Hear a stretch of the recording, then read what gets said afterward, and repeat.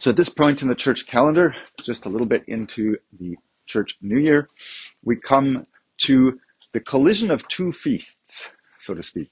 On this Sunday, we find ourselves between the great feast of the Nativity of the Theotokos and the pre-feast of the Exaltation of the Cross. And it's kind of an interesting collision. You have, on the one hand, a very private moment. Uh, the birth of a young baby girl. It wasn't totally private. Her parents, her mother Anna was barren, and so there was kind of a certain public shame associated with that barrenness, and so there was also, I imagine, a certain public rejoicing that went along with the blessing of God as it was shown to her. But it was still, not exactly a world-shaking event. It was like the birth of a little girl. And then on the other hand, you have what really is a pretty world-shaking event.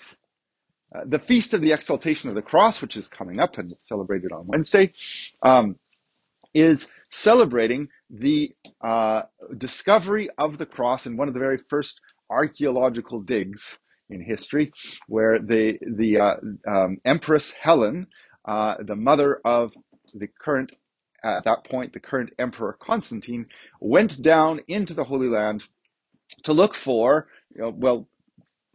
holy places. He wanted to find out, she was a devout Christian, and her son was, trying. He's emperor, so it was difficult.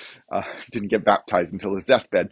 But he had already made Christianity a religion that was tolerated and in some cases possibly even a little bit preferred already.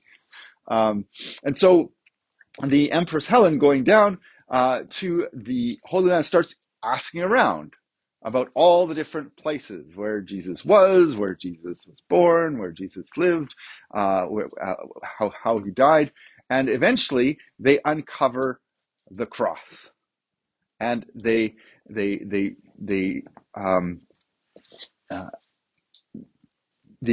becomes a moment of imperial celebration in an empire which up until that point, up until just like a few years prior, had been putting all the followers of Jesus Christ that they could find to death or as torture, or at the very least, pretty nasty discrimination against them. So it's, as I say, it's kind of an amazing collision of these two incidents, one very private and one amazingly public. How did this happen? How did this come about? Because it is clear that, and I would say the reason it comes about is that it is clear from the very beginning of Jesus' teachings that the gospel of Jesus Christ, the teachings of Jesus Christ, the way of life that Jesus Christ taught his followers to follow was for everyone, is for everyone, is for the whole world. And we see that in, particularly in the gospel reading that we just heard from the Gospel of John. You might have heard one of those verses before. John 3:16, for God so loved the world that he gave his only begotten Son, that whoever believes in him should not perish, but have everlasting life. One of the first verses I memorized as a young Protestant Christian. You see references to it and banners on football games, and it's all over the place. And it's a great verse. It's all over the place in our liturgy as well. It's like said at the heart of the anaphora in every liturgy of St. John Chrysostom. That verse is quoted. It's a great verse, but it might be worth sort of diving in a little bit more to kind of unpack what does it mean. What does it mean? This notion of being born again. That part we didn't hear in this particular little snippet that we read, but let's back up and take a look. Jesus, this particular little portion of the scriptures comes from the meeting of Jesus with Nicodemus at night. So Nicodemus was a Pharisee. He was a respectable man.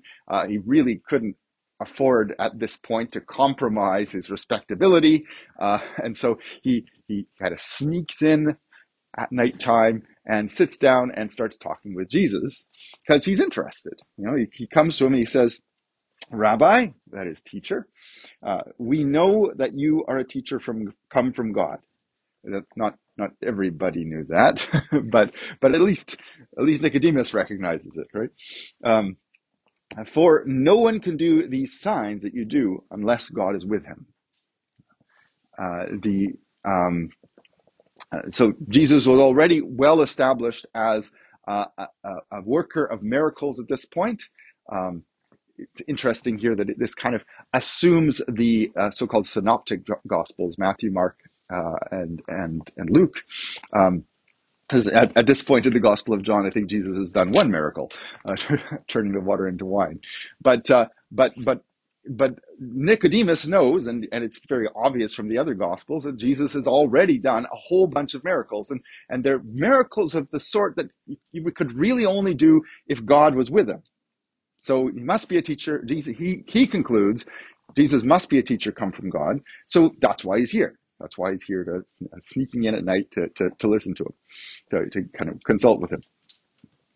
And Jesus answers and says to Nicodemus, most assuredly I say to you, unless one is born again, he cannot see the kingdom of God. And Nicodemus has a great follow-up question. How can a man be born when he is old? Can he enter a second time into his mother's womb and be born? Well, good question, a fairly naturalistic question, I suppose. But how is this supposed to work? Is the essence of Nicodemus' question, and Jesus answers and says, "Most assuredly, I say to you, unless one is born of water and the Spirit, he cannot enter the kingdom of God." So Jesus, of course, has come, and his teaching has said, repent, for the kingdom of heaven is at hand. The kingdom of God was what the Israelites were anticipating. They were anticipating that God would come and begin a reign here on earth that would fix things, because everybody knew things needed fixing. So how is this supposed to work? And Jesus is saying, well, you can't actually enter this kingdom unless you're born again. As I say, Nicodemus is confused. Born again? What do you mean? How does this work? And so Jesus' answer is that you can't, unless one is born of water and the Spirit, you cannot enter the kingdom of God. And the context for this, within the larger tradition, actually clarifies it, I think, pretty clearly. If you recall, in Acts chapter 2, when Peter is giving that very first sermon on the day of Pentecost, what does he say to the people as they are cut to the heart and realize they've crucified the Lord of glory, they've crucified the Messiah, and so they're all like saying to Peter when they heard this, what should we do? And Peter says to them, repent and let everyone be baptized in the name of Jesus Christ for the remission of sins, and you shall receive the gift of the Holy Spirit. So the Christian understanding of Jesus' words from the very beginning about being born again is that you get baptized, that's the water part, and you will receive the gift of the Holy Spirit. That's the Spirit part. Because the understanding of this way is that this is the assembly of the people of God. We want all the people of God to be together, to be united, to be following the same person, the same person's teachings. And how does that happen? Well, in the Jewish tradition, if you wanted to become a Jew, the first thing you had to do if you were a Gentile was take a bath, get washed, and thus actually get baptized. John then takes that and says, okay, the Messiah is coming. We need to all get ready. So all of you now need to get baptized. Which is a bit controversial because all the Israelites are saying, well, wait a second, we're clean already. We're Israelites. But John is saying, no, you have to actually get baptized. And when Jesus comes, he likewise baptizes all of his followers, or rather, he has his disciples to baptize all of his followers. This was the understanding of how to prepare. You need to prepare yourself.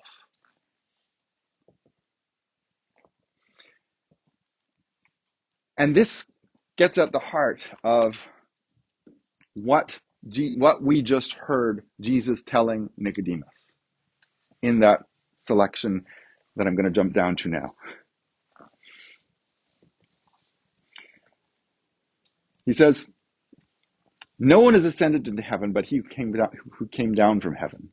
That is the Son of Man who is in heaven. So he's just actually said to Jesus, I've just told you about earthly things and you don't believe. How will you believe if I tell you about heavenly things? Because Nicodemus is asking, well, how does this work? How can this be? How can we receive the Holy Spirit? You're not listening. No one's come down. No one has ascended to heaven except he who came from heaven, which would of course be Jesus. That is the Son of Man who is in heaven. And he says, as Moses lifted up the serpent in the wilderness, even so the Son of Man must be lifted up. Now here, he's speaking to Nicodemus. He's a Jew. He knows all the Old Testament stories. Because for him, it's not the Old Testament. That's just the Scripture. Those are the stories.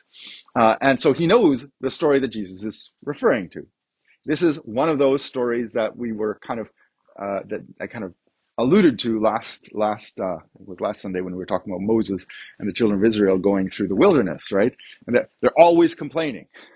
And at this point, at the point where this story happens, they're going around the kingdom of Edom so that they don't have to get involved in any battles right then. But it was taking a long time, and the children of Israel start to complain again. And this is one of those times when they actually say, look, say again to Moses, why did you bring us out into the wilderness to die? We don't have water, and we're sick of this food. That to me has got to be the worst thing ever. This food, the food they're referring to, is the manna that God has sent from heaven every single day to feed them. And yeah, I guess, you eat the same thing day after day and you get a little tired of it. But where's the thanksgiving? Where's the gratitude? Where's the, we're actually not starving because of the grace of God. It's gone. And so God sends, God's angry with them, and as he does, is because he's trying to teach the people, he sends snakes in amongst them, and the snakes start biting them, and people, when they get bitten by these snakes, fall ill and die, and they're starting to die off from all these snakes, and of course, then they're like, "Oh no, we did it again! Sorry, Moses, please help!" And Moses raises up this bronze serpent on a staff. As God has said that anyone who looks upon the serpent that's raised up in the midst of the camp on this large pole, all you have to do is look at it and you'll be healed. And so they do. Which actually, I think it's kind of, this is not simply God taking away the snakes. The problem is still there. But he is providing a solution to the problem. One that is actually healing. And so Jesus is saying to Nicodemus is asking, how is this going to happen? How is this going to work? And Jesus says, well, just as Moses lifted up the serpent in the wilderness, so the Son of Man must be lifted up. This is obviously a prediction of his death on the cross. He's going to be lifted up, and as just as the ones who looked with faith on the serpent were healed, so those who look to Jesus with faith uh, in that position, crucified on the cross, will be healed.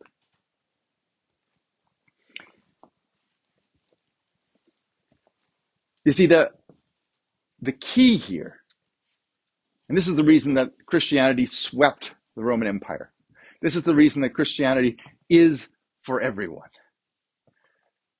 is that we're all messed up. We are ungrateful wretches. We've been given this amazing gift of life. What are we going around doing with it? We're being selfish jerks.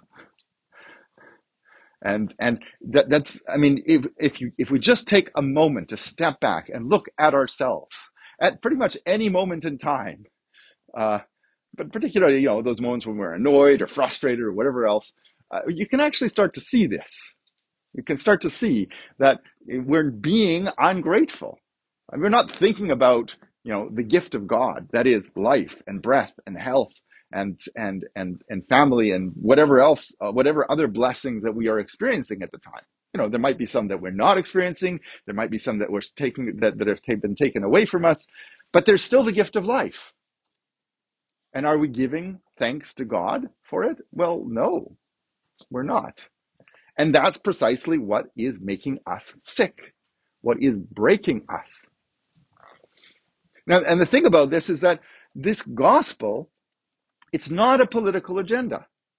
It's not going to align with your politics, because it's not about that. It's about something much more basic, much more fundamental that we need. We need to be thankful. We need to be brought back into a relationship with God that is life-giving, not destructive. And so we are called by Christ to look on him crucified. Why? Because he says, for God so loved the world that he gave his only begotten Son, that whoever believes in him should not perish, but have everlasting life.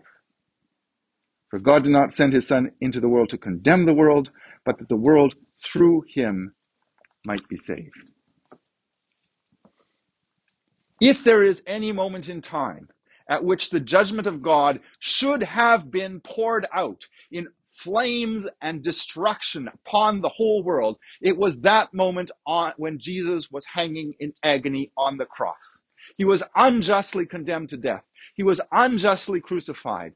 This was the most egregious, horrible product of our brokenness, of our selfishness, and of our sin that could be imagined. And yet, that horrible, tragic, evil moment becomes the vehicle of our salvation, because it is through that God reveals his love for us, the depth and the height and the riches and the amazing, incomprehensible measure of his love for us. That even in our ingratitude, even in our brokenness, he, even in it, manifested in that horrible, horrible tableau,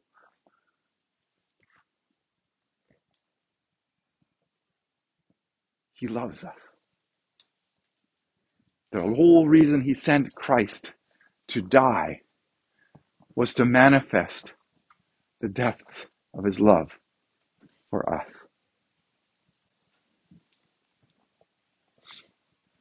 So that he sent his Son so that we could look to him,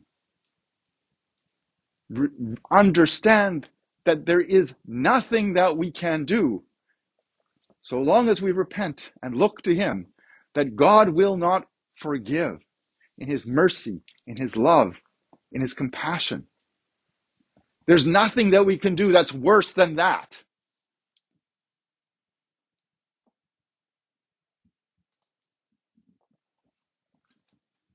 And in that, Christ unites himself in his assumed humanity to our death, to our experience of death, that he might then unite us as his brothers and sisters, as those who are connecting ourselves to him in repentance and in love.